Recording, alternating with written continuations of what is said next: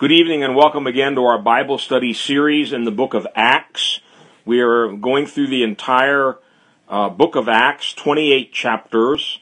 We are providing notes for all of these studies, and each study is recorded.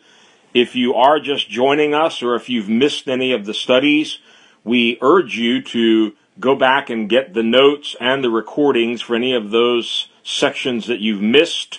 That's available at our website, new-life-ministries.org. You can follow us live each week, Wednesday nights at 7:30, either on the telephone, we can get that information to you, or you can log into mixlr.com and follow New Life Ministries. That's our broadcast name. All right, I want to get right into it tonight. We're going deep tonight. So fasten your seatbelts. We are finishing up chapter 13 in the book of Acts, and this has brought us to part 8 of what will be a 12-part outline. And we're somewhere around page 143 if you're following in the notes. I'm going to jump around a little bit tonight and even add a few scriptures that aren't found in the notes. But to recap from our last time together, we are looking at one particular verse of scripture that I think is profoundly interesting, and it's something we need to spend some time looking at in greater detail. I'm referring to verse 48 in Acts 13, and we've already covered the context, but let me give this once again.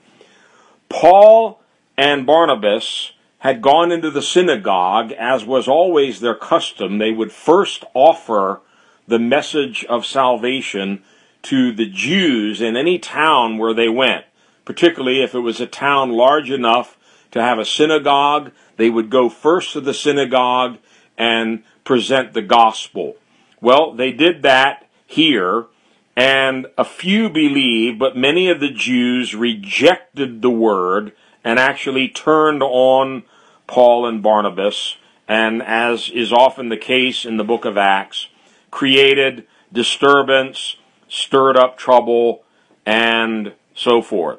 And in response to that, Paul and Barnabas had said something very strong to the Jews who were causing all this trouble in this place called Pisidian Antioch, not to be confused with Antioch, Syria, which we'll be looking at a lot more carefully a little further along in the book of Acts. But anyway, here's what they said to the Jews who had rejected their message. We had to speak the word of God to you first. Since you reject it, and do not consider yourselves worthy of eternal life, we now turn to the Gentiles. And when they mentioned that they were now turning to the Gentiles with the Word of God, it goes on to explain the Gentiles were very happy to hear about that. And they received the Word of God with gladness. And verse 48, the verse we're going to zero in on, it says, when the Gentiles heard this, that the apostles were now turning to them with the word of truth, they were glad and honored the word of the Lord. And all who were appointed for eternal life believed. Now that's the phrase we're examining. All who were appointed for eternal life believed. Now, before we dive into this, let me say one more thing. How you and I respond to, react to the Word of God is ultimately going to determine our destiny. Let me just lay that out plain and flat at the very beginning here. How you and I respond to, react to the Word of God determines our destiny. And when you and I stand before the judge of all judges, the only thing he's going to judge us on is what we did. We're not going to have any excuse that so-and-so said this, or God did that, or somebody did this. We will be judged solely on how we responded to God's gracious, merciful offer of salvation. So I want to establish that kind of as the foundation of our whole discussion. Now, another thing that impressed me as I was going back over the previous chapters in the book of Acts, I've mentioned this, Luke from time to time, he gives what I've called a progress report. And it often reads something like this: and the word of God grew and spread, and the number of disciples was multiplied greatly. Well, notice, in order for the church to grow, the word of God first had to grow. It had to spread. Its influence was being enlarged and extended. And here's what the Lord impressed on my heart last week as I was praying over that. Unless you and I are growing in the Word of God, and unless the Word of God is growing in us, we're not going to grow. It's that simple. The Word of God is what determines the growth of the disciple and, in a larger context, the growth of the church. That's why, as I said, how you and I process and respond to the Word of God determines it all. And I don't want to get too far afield tonight, but I'm reminded of the parable of the sower. The same seed fell on different kinds of ground. And then Jesus interpreted that parable. The seed, of course, is the Word of God. But the different types of ground refer to different types of people, particularly different types of hearts.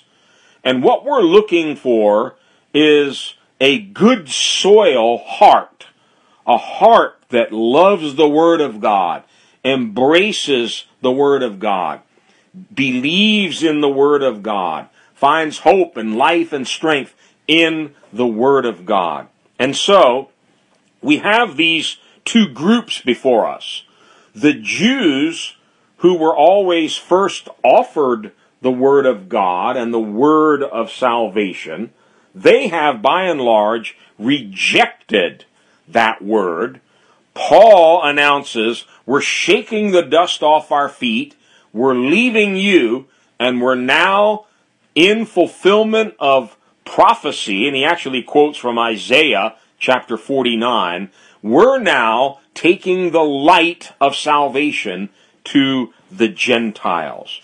And the Gentiles were excited. They were very happy to hear that, and I want you to listen to these words again, because I think it helps us as we're going to dig deeper into trying to understand this passage. It says, when the Gentiles heard this, they were glad and honored the word of the Lord. Important phrase. They honored the word of the Lord. Well, what had the Jews done? They had rejected the word, and more importantly, Paul said, you have judged yourselves unworthy of eternal life. How interesting. They judged themselves unworthy of eternal life, and the same words are used 2 verses later in reference to the Gentiles, eternal life, but now he says they were appointed for eternal life. All who were appointed for eternal life believed. Now, the debate has gone on for centuries. Whole books are written on this. Whole courses are given in the theological seminaries. I'm not even going to attempt to cover all of that. I'm going to try to make it simple, but what we are going to do is, rather than trying to just promote a certain favorite position, we want to look at as many scriptures as possible to enlarge our revelation of who God is and how God works. Because this is an important question. What happened here? Did they believe, and because they believed, they were given eternal life? Or, as the text seems to indicate, were they first somehow appointed to eternal life, and that's what resulted in their believing? Now, if you missed the last study, I urge you to look at the notes and also listen to the audio recording, because we're not going to go over all that again, but we looked in some detail at the meaning of the word appointed, and this is critical to understanding this whole passage. The word is always used in the New Testament, and it's used about 16 times. It's always used in this context. Some external force, person, or power is appointing something else. That's important. It never comes from within. In other words, I don't appoint myself to something. Someone or some entity outside of me with the power and the authority appoints me. And it means to arrange, to assign, to dispose, to determine, to set, or to ordain something. So, what Luke indicates here is something outside of these Gentiles was destining them, ordaining them, disposing them to eternal life. They were already appointed or disposed to eternal life before they believed. Now, here's the big debate. As I mentioned, it's gone on for centuries. The one extreme is what we might call Calvinism, or even hyper-Calvinism. The extreme Calvinist view goes something like this, and I'm making it simple tonight. It's more complex than this, but I'm trying to make it simple. The extreme view is God from eternity past, He preordained a select group of people to be saved. They're the only ones that are ever going to be saved. Everyone else is already going to hell. There's nothing you and I can do to change that. So they're pre-appointed, preordained to salvation, and that's why they became believers. That's one extreme view. At the other end of the spectrum is another extreme view. The extreme Armenian view, as it's called, is God didn't have anything to do with this. He offers the word of salvation to anyone and everyone, and whoever believes receives eternal life. It's entirely up to the person and what they choose to do of their own free will. So one extreme is everything's been prearranged, foreordained by God. We're kind of like little puppets on strings, and God dictates everything from start to finish. At the other end, man is the one who determines his own destiny. Well, I'm going to tell you right up front, I don't believe either of those extreme views is totally correct, nor is it totally wrong. And that's where it gets hard for our puny little human brains to start to understand an infinite and eternal God. I'm not even going to pretend tonight to understand all of this. And here's the reason why. In Ephesians 1, Paul makes reference to the will of God. All right? We all understand that. God has a will. He has plans. He has purposes. It's the will of God. Well, here's the problem. He refers to the mystery of God's will. In the Bible, a mystery is something that you and I cannot possibly figure out. we cannot possibly analyze or understand with human intellect. It is something that must be revealed to us. And by no coincidence, in the same chapter of Ephesians, Ephesians 1, he makes reference in verse 9 to the mystery of God's will. Then in verses 17 and 18, he prays for the Ephesians, you know the prayer, that they might have a spirit of wisdom and revelation in the knowledge of Christ, that the eyes of their understanding might be opened, enlightened, so that they might have a revelation of who God is and what he has purposed and planned.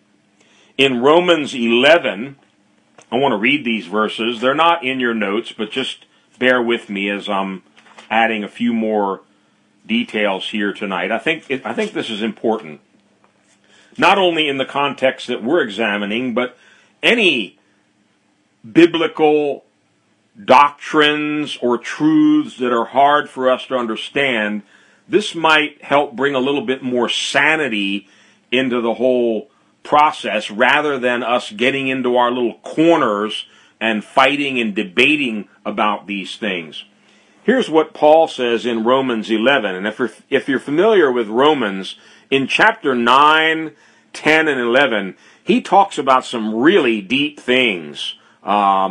Election by grace, foreordained, predestined, some really deep theological concepts. And he sort of ties it all together in these two verses. Romans 11, 33 and 34. Oh, the depth of the riches of the wisdom and knowledge of God. Catch this. How unsearchable his judgments and his paths beyond tracing out. Another translation says, his ways are beyond our finding out. We can't understand all of who God is, his wisdom, his knowledge, his judgments, his ways. And then verse 34, who has known the mind of the Lord, or who has been his counselor? In Isaiah 55, of course, God declares very boldly and plainly, his ways are beyond our comprehension. He's not just a little bit smarter than us, a little bit wiser than us. It's a gap as great as the heavens from the earth. He says, my thoughts are not your thoughts. My ways are not your ways. My thoughts are as high above you as the heavens are above the earth. Millions and millions of light years difference. And so, when we try to even grasp a difficult subject like the one we're examining, is there sovereign election involved here, or is it just human choice and human decision? Again, I'm going to tell you right up front, we don't know. It's beyond our finding out. My point in this section of our study is not to try to tell you, here's what it means, here's the truth about this. Rather, I want us to look at as many scriptures as we can that shed light on this subject, and then pray that the Holy Spirit will enlighten us, give us revelation in something that, quite frankly, is past human ability to understand or to find out. Paul puts it another way when he writes to the Corinthians. He says, and I would argue he was the apostle with the greatest knowledge, wisdom, understanding, revelation of any of the New Testament writers, and yet he humbly says in 1 Corinthians 13:9, we know in part. We know in part. So, if you ever hear anyone claiming they know it all, they've got the whole Bible figured out. They've got God all figured out. They've got these neat little boxes. All their little doctrines are nice, neat little boxes, and everything fits perfectly inside each one of those boxes. Run as fast as you can. He's a false apostle, a false teacher, or a false prophet. I'm not being facetious here. Run. Because if Paul only knew in part, who in the world do any of us think we are, claiming we've got it all figured out? And I get very uncomfortable when I hear a preacher on the radio or the television that comes across with this kind of an air that he's got God all figured out. Oh, really? No, I don't think so. God is a mystery. We know him a little bit. We know him in part. So, with all of that as kind of a disclaimer, let's dive in a little bit deeper now. And on page 143 in your notes, I want to pick it up from point number 10. We've already covered this, but I'm going to add some more to what's already in your notes.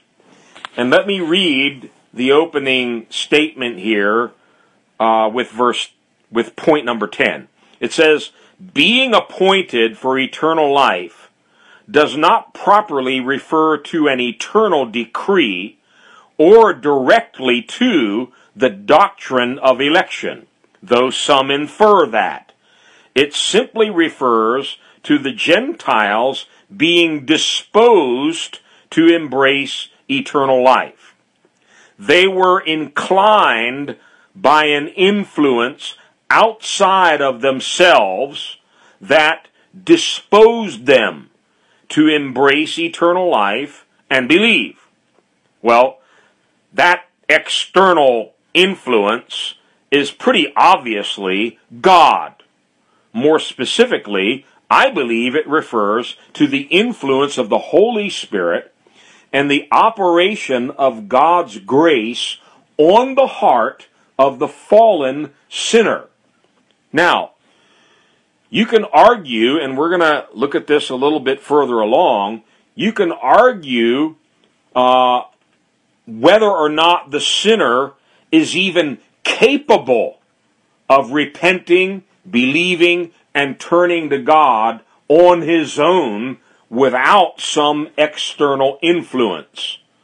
Paul seems to indicate in other parts of his writings that the sinner, by himself, of himself, is not capable of doing that. He's dead in sins.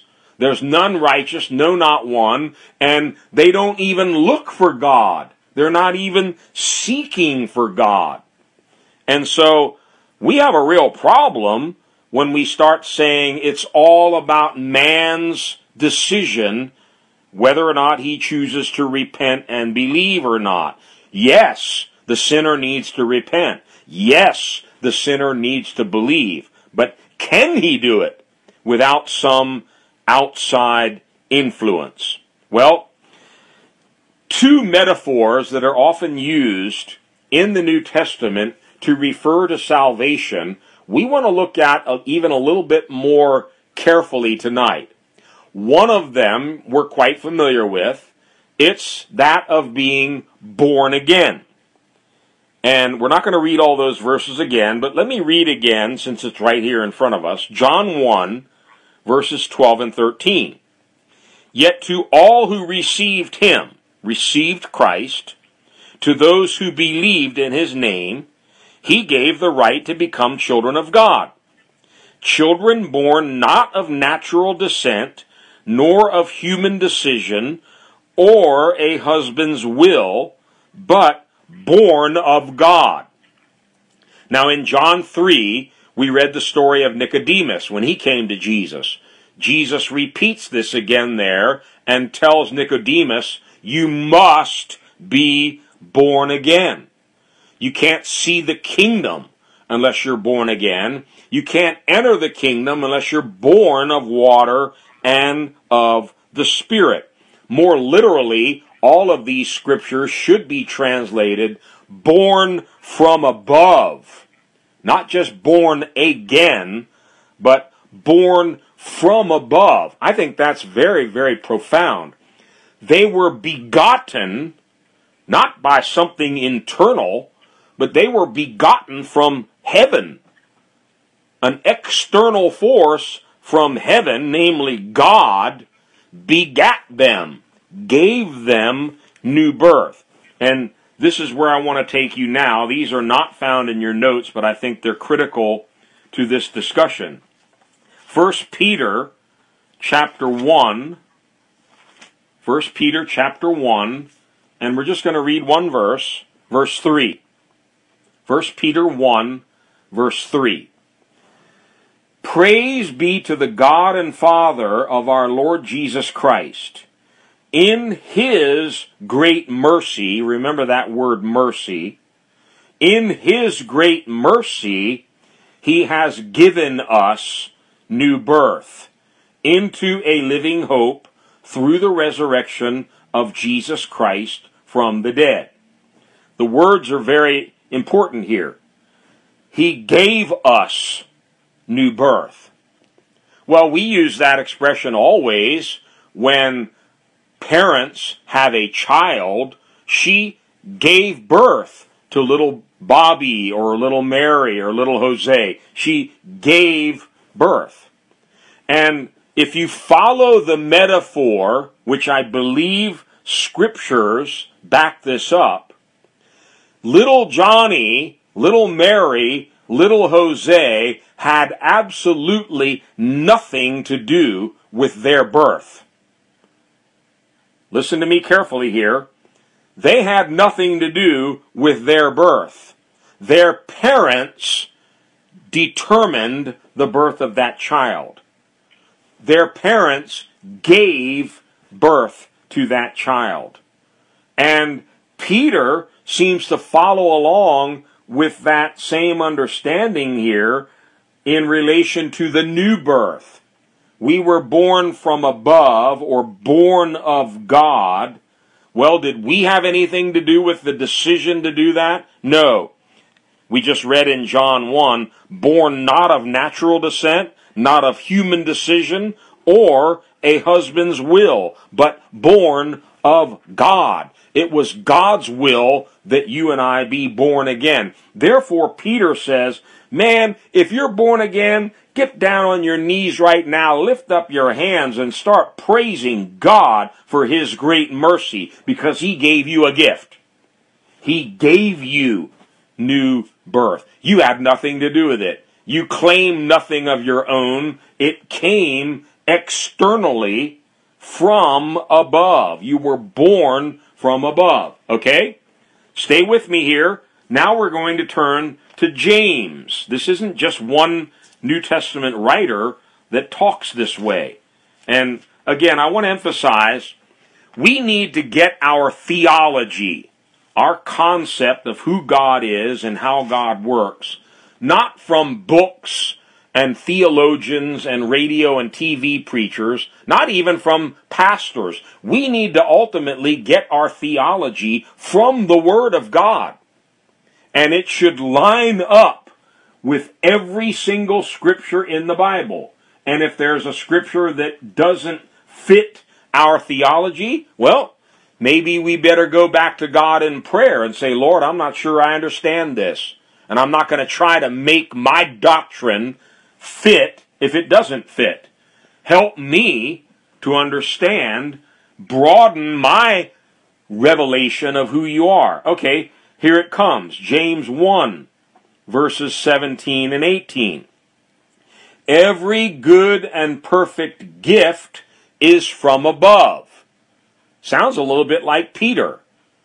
The gift of the new birth came from above. Well, every good and perfect gift is from above, coming down from the Father. Stop. James chooses his words very carefully here. He doesn't say God or the sovereign or the Almighty. He's very specific in referring to God here as Father. And there's a reason why. He's also talking about a specific gift, the gift of being born by the Heavenly Father. Let me read it all again. Every good and perfect gift is from above, coming down from the Father of the heavenly lights, who does not change like shifting shadows. He chose. He chose. King James says, of his own will. He chose to give us birth through the word of truth. I want you to notice very carefully what it doesn't say. Well, in 1974, I chose to receive Christ and I got born again. Well, we often talk that way, but that's not necessarily correct theologically.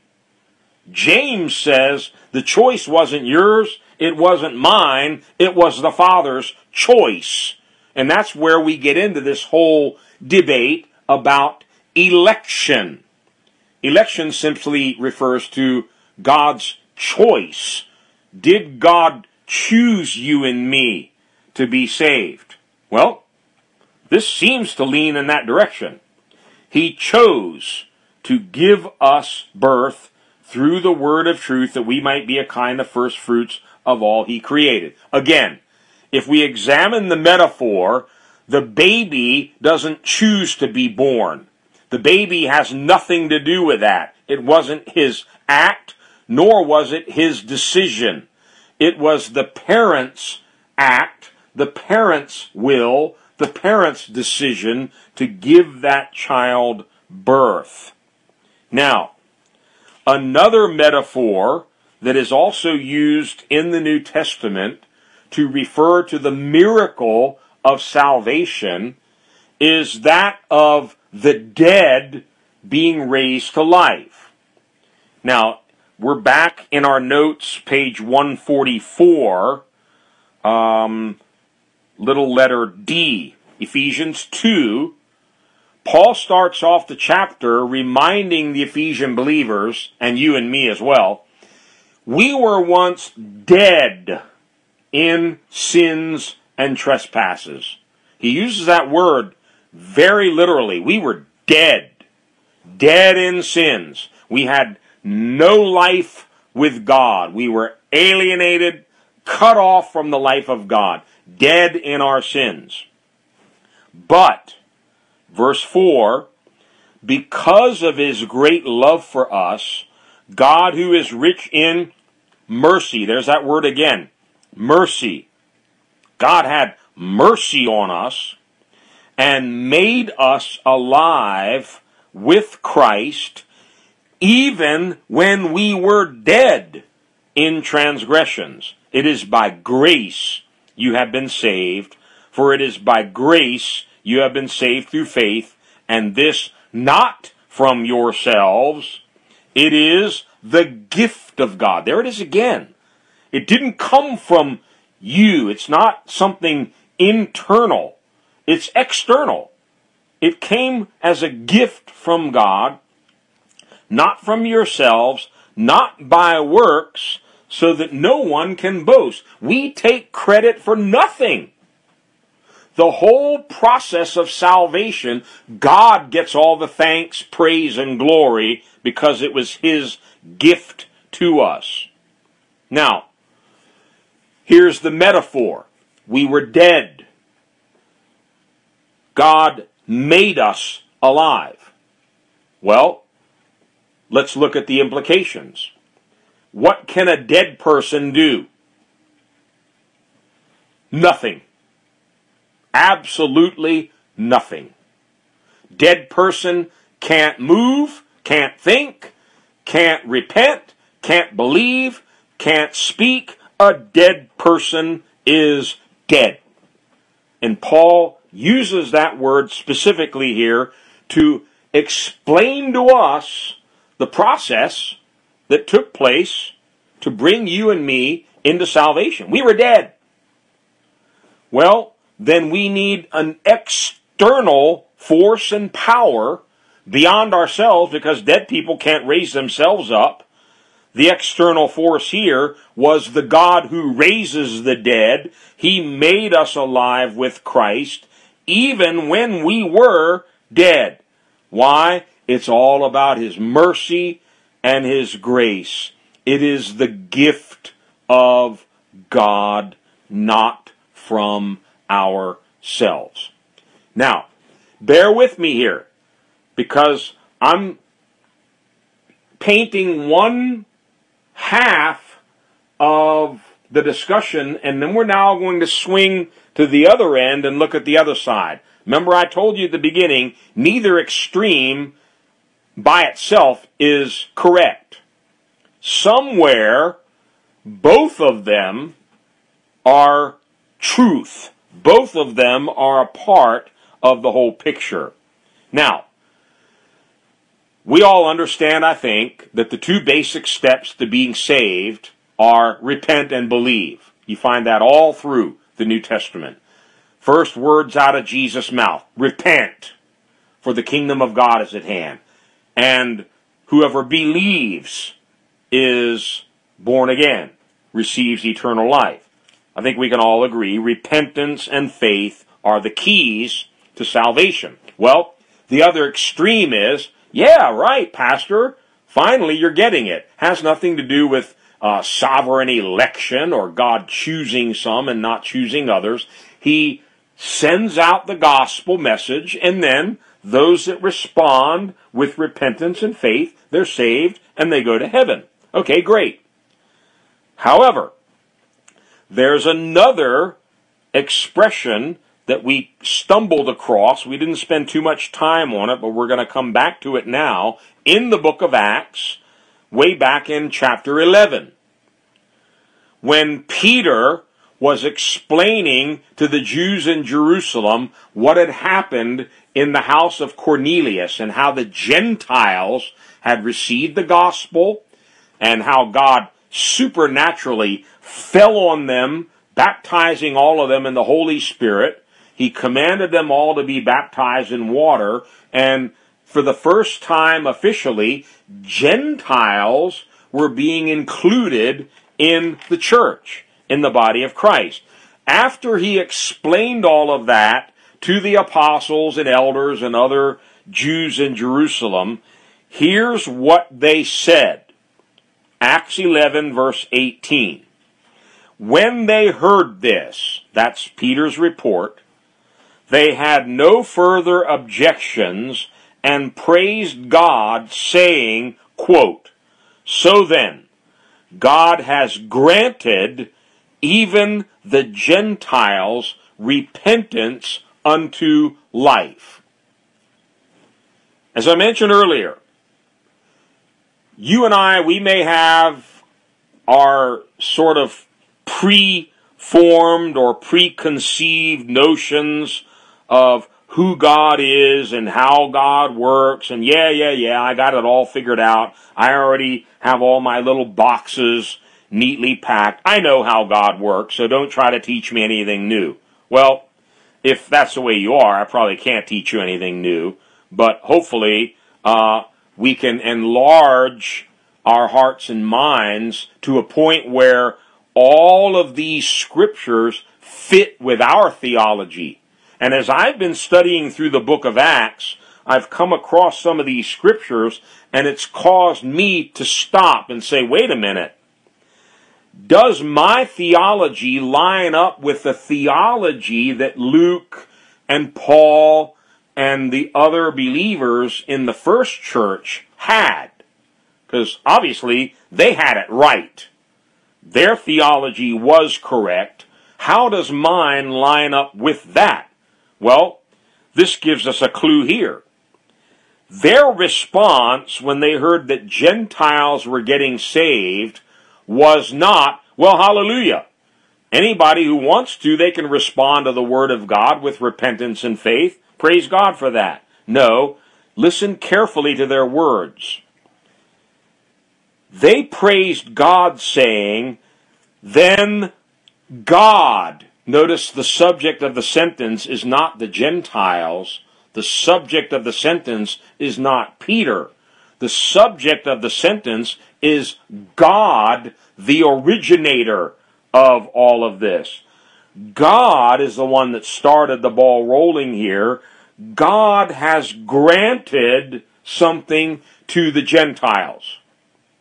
What did he grant them? He granted them repentance. Wait a minute.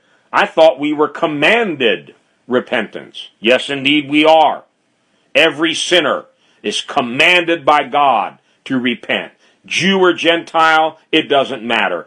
The only people going to heaven are those who repent. It's very clear from Scripture. But their understanding was Gentiles, at least Gentiles, we can say this specifically, don't repent until God grants them repentance. Notice again the implication. Some external influence coming from God, disposing them, inclining them toward repentance. And the repentance precedes eternal life. God grants the repentance, and they repent unto life. This is not some obscure passage of Scripture that we're trying to build a whole doctrine around. You find this all throughout the New Testament. Look later on in Paul's writing to Timothy. 2 Timothy 2, verses 24 to 26. And the implication here is profound. Yes, God commands me to repent, but apparently I'm not even able to repent unless God enables me, unless God grants me repentance. We saw in John 6, no one can come to Christ unless God the Father draws him and enables him. He's not able to come to Christ in and of himself. He needs some external enabling, and it must come from God. God's the only one that can enable the sinner to come to Jesus. Here we go. 2 Timothy 2, 24 to 26. And the Lord's servant must not quarrel. Instead, he must be kind to everyone, able to teach, not resentful. Those who oppose him, he must gently instruct, and listen to this very carefully, in the hope that God will grant them repentance, leading them to a knowledge of the truth, and that they will come to their senses and escape from the trap of the devil who has taken them captive to do his will. I want you to get this picture. We have a sinner. He's unrepentant. He's arguing with the pastor. He's opposing him. He's rejecting the good news that the pastor is preaching. He doesn't want to be saved. He wants to argue. He wants to debate. First of all, Paul says, don't argue with him. Don't get into quarrels with people like that. Rather, go to prayer. Go to God in prayer with hope. Notice that word hope. This passage of Scripture has meant a lot to me in recent years. It has helped me greatly. As a servant of God, I often find myself speaking to people who oppose me. They don't necessarily believe the same way I believe. They have their own ideas about who God is and what God does and what God doesn't do. And when I was younger, I would have probably gotten into arguments more frequently. I'm trying not to argue now. I'm trying not to quarrel or debate. Rather, I go back to God in prayer and I say, God, I have hope for so-and-so. My hope is that you will grant them repentance. Right now, they can't repent. Right now, they're just arguing, fighting, resisting, rejecting. But God, I have hope that as I pray for that individual, you will grant them repentance. Notice who initiates all this? Not the pastor, not the sinner, God. God has to take the first step in granting them repentance.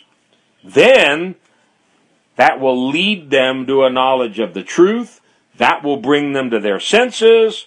Then they can escape the trap of the devil who has taken them captive. Apparently, even repentance is something God must work into the sinner's heart before he can do it. He can't do it on his own. God must grant repentance. Well, moving a little bit ahead of where we are in the book of Acts, but I think it's appropriate to look at it now. In Acts 16, Paul meets a woman in Philippi named Lydia. And let's read about what happens here. Acts 16, verses 13 to 15. On the Sabbath, we went outside the city gate to the river. Luke is with Paul on this part of the journey, so he's giving a first-hand account. We went outside the city gate to the river, where we expected to find a place of prayer. We sat down and began to speak to the women who had gathered there. One of those listening was a woman named Lydia, a dealer in purple cloth from the city of Thyatira, who was a worshiper of God. Now, that doesn't mean she was a Christian believer. She was a worshiper of God.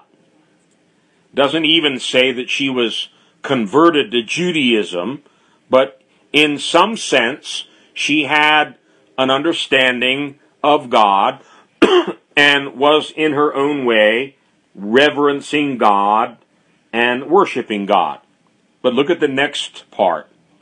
The Lord opened her heart.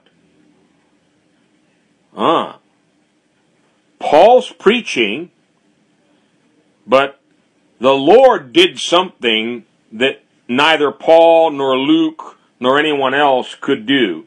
The Lord opened her heart. Let me put it another way. He disposed her. He inclined her toward the truth. God had to initiate this.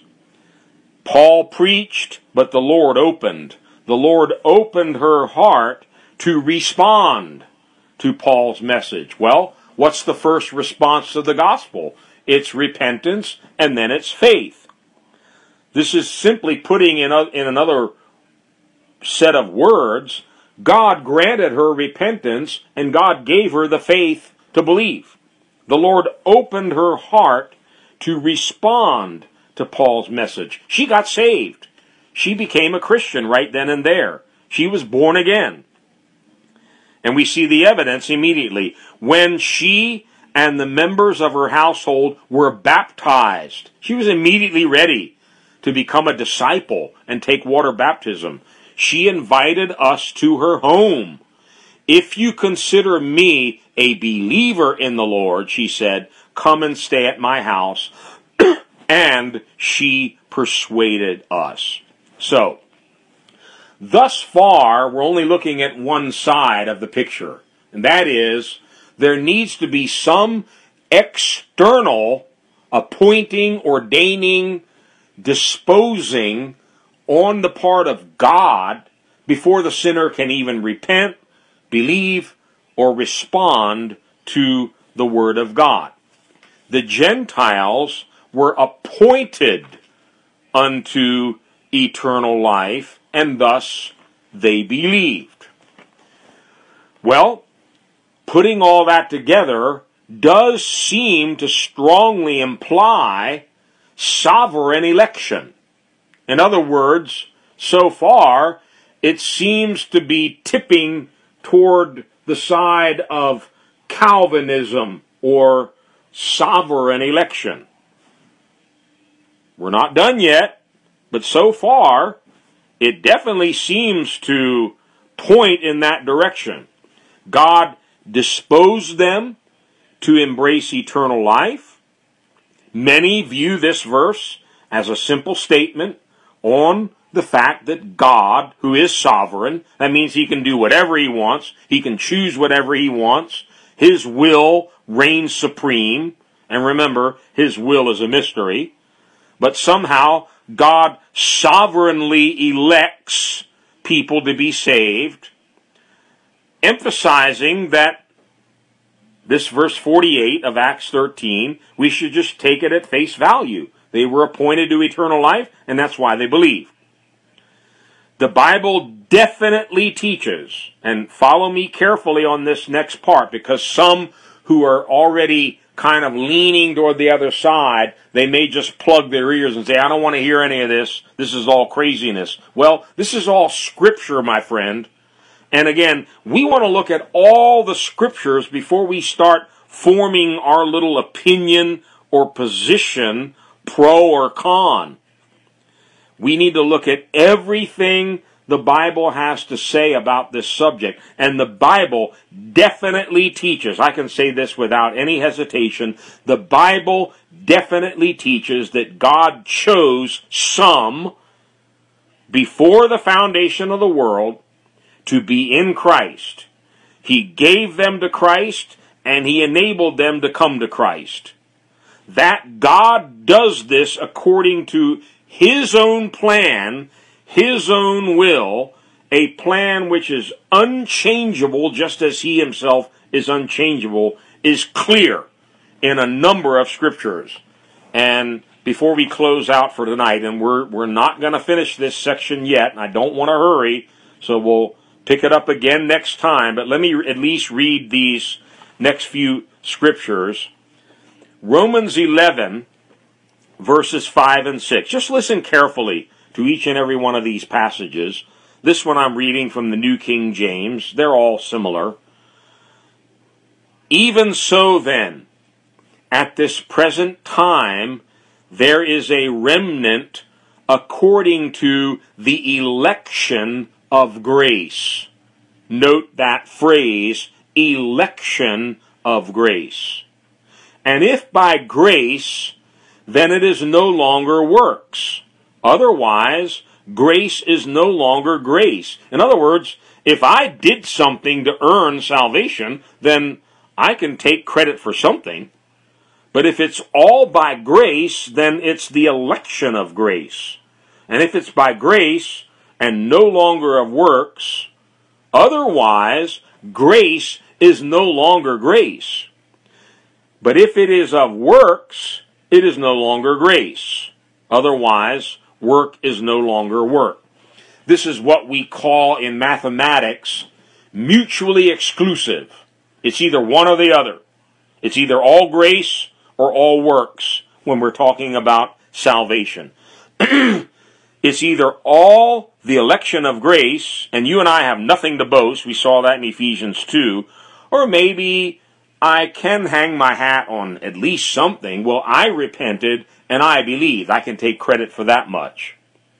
Paul cautions us, if it's grace, it's all grace. It's nothing of your works.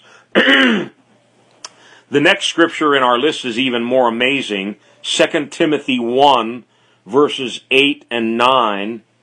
God, who has saved us and called us to a holy life. So far, so good. That's easy to understand.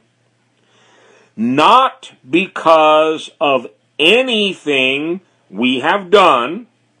That seems to confirm what we just read in Romans. It's all about grace, not because of our works. I'm still okay with that. I can wrap my little brain around that so far. Here's where it gets hard, though. Let me read it again.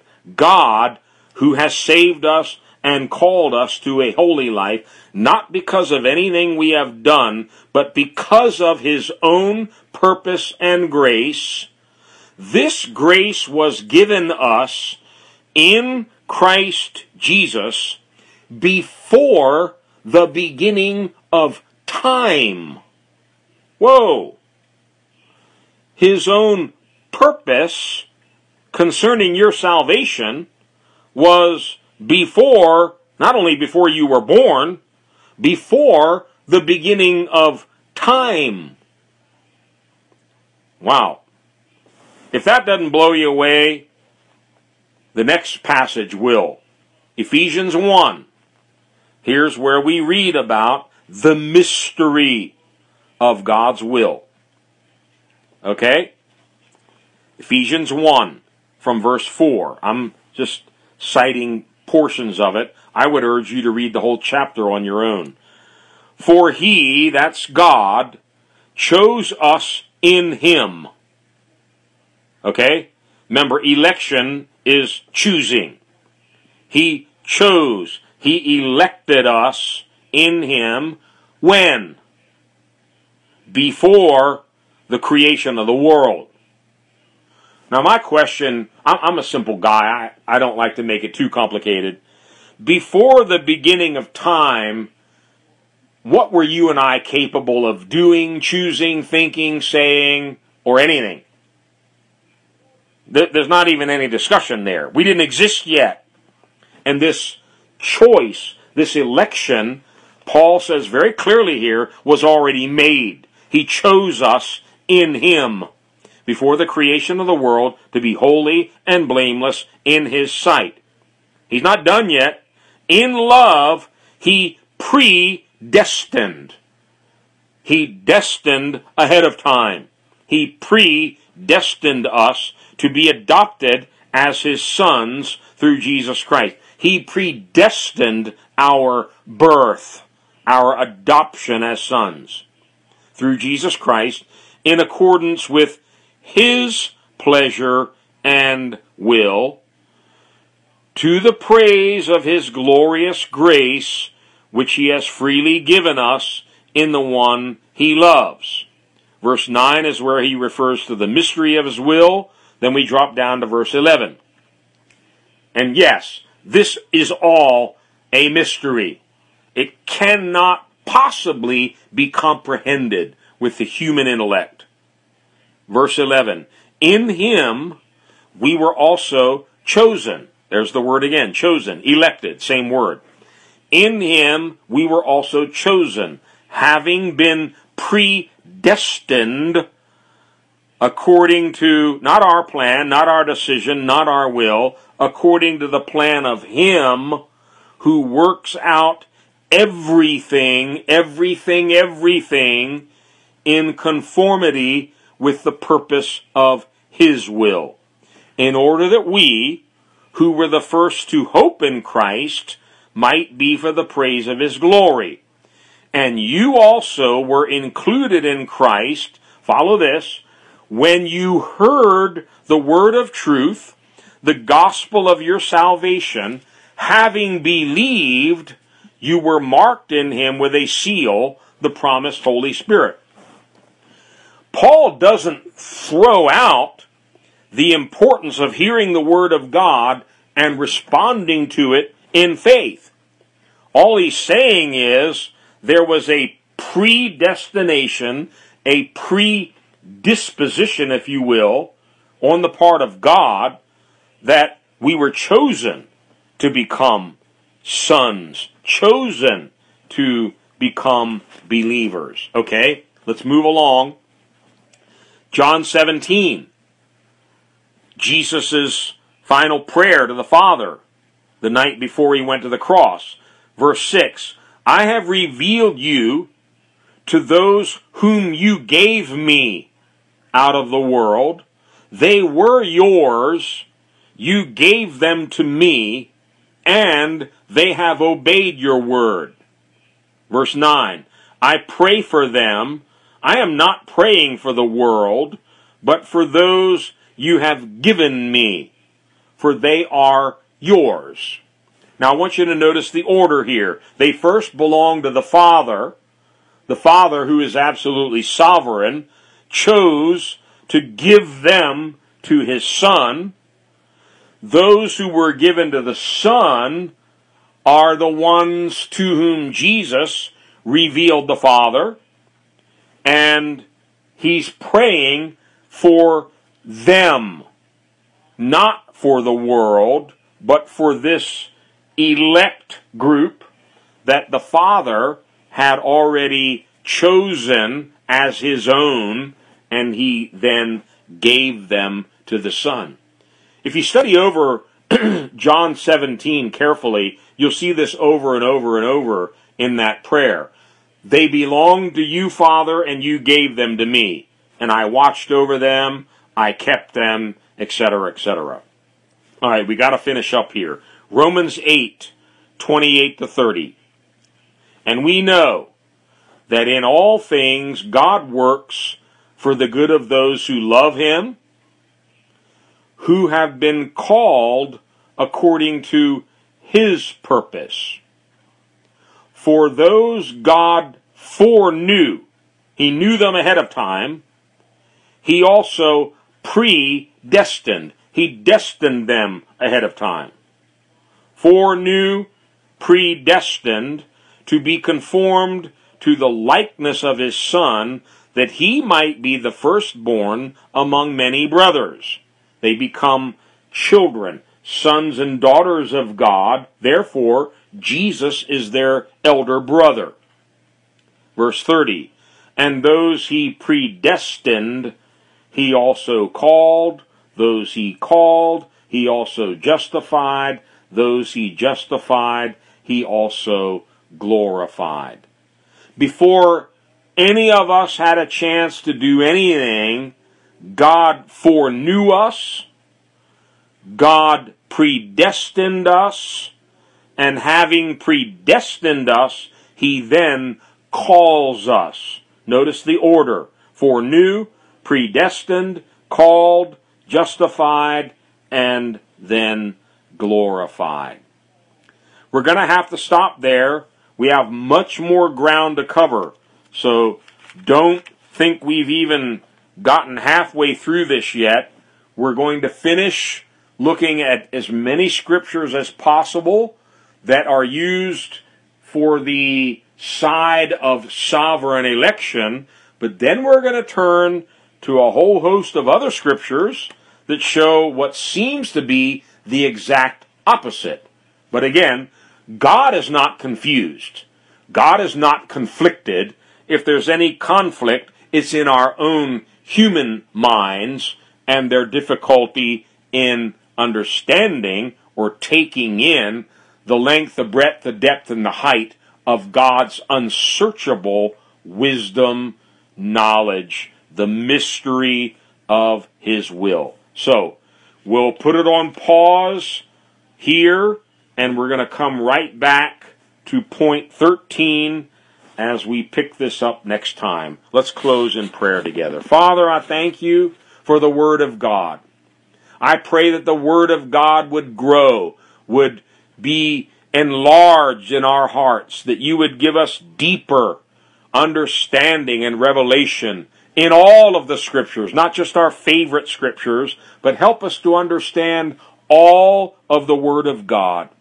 And Lord, we confess tonight that your ways are far above ours. Your thoughts are beyond ours, as high as the heavens are above the earth. So we humble ourselves, and we call on you, Holy Spirit, to give us enlightenment, to give us revelation, to open the eyes of our hearts that we might understand and know better who Jesus Christ is. Give us insight and understanding into the mystery of your will. And God, this is a critical discussion that we're having because it involves who is saved. How do sinners get saved? Is it simply their own choice, or is there some operation of God that disposes them toward salvation? And God, we know what the Scriptures say. You're not willing that any perish. You want all to be saved and all to come to the knowledge of the truth. And God, primarily, you've placed us here on earth not to be theologians, but to be ambassadors and to be preachers of the good news, so that we can see souls saved, coming out of darkness into your marvelous light. We want to see souls born from above and have that spiritual DNA inside of them, born of the incorruptible seed, the Word of God. And so, Lord, we want to understand the Scriptures. We want to understand the whole process better so that we can be more effective in bringing souls to the knowledge of Jesus Christ. Father, bless each and every one that is joined with us in this study. As we continue this discussion next time, give us insight, give us wisdom, give us understanding, O God, as only you can do. In Jesus' name.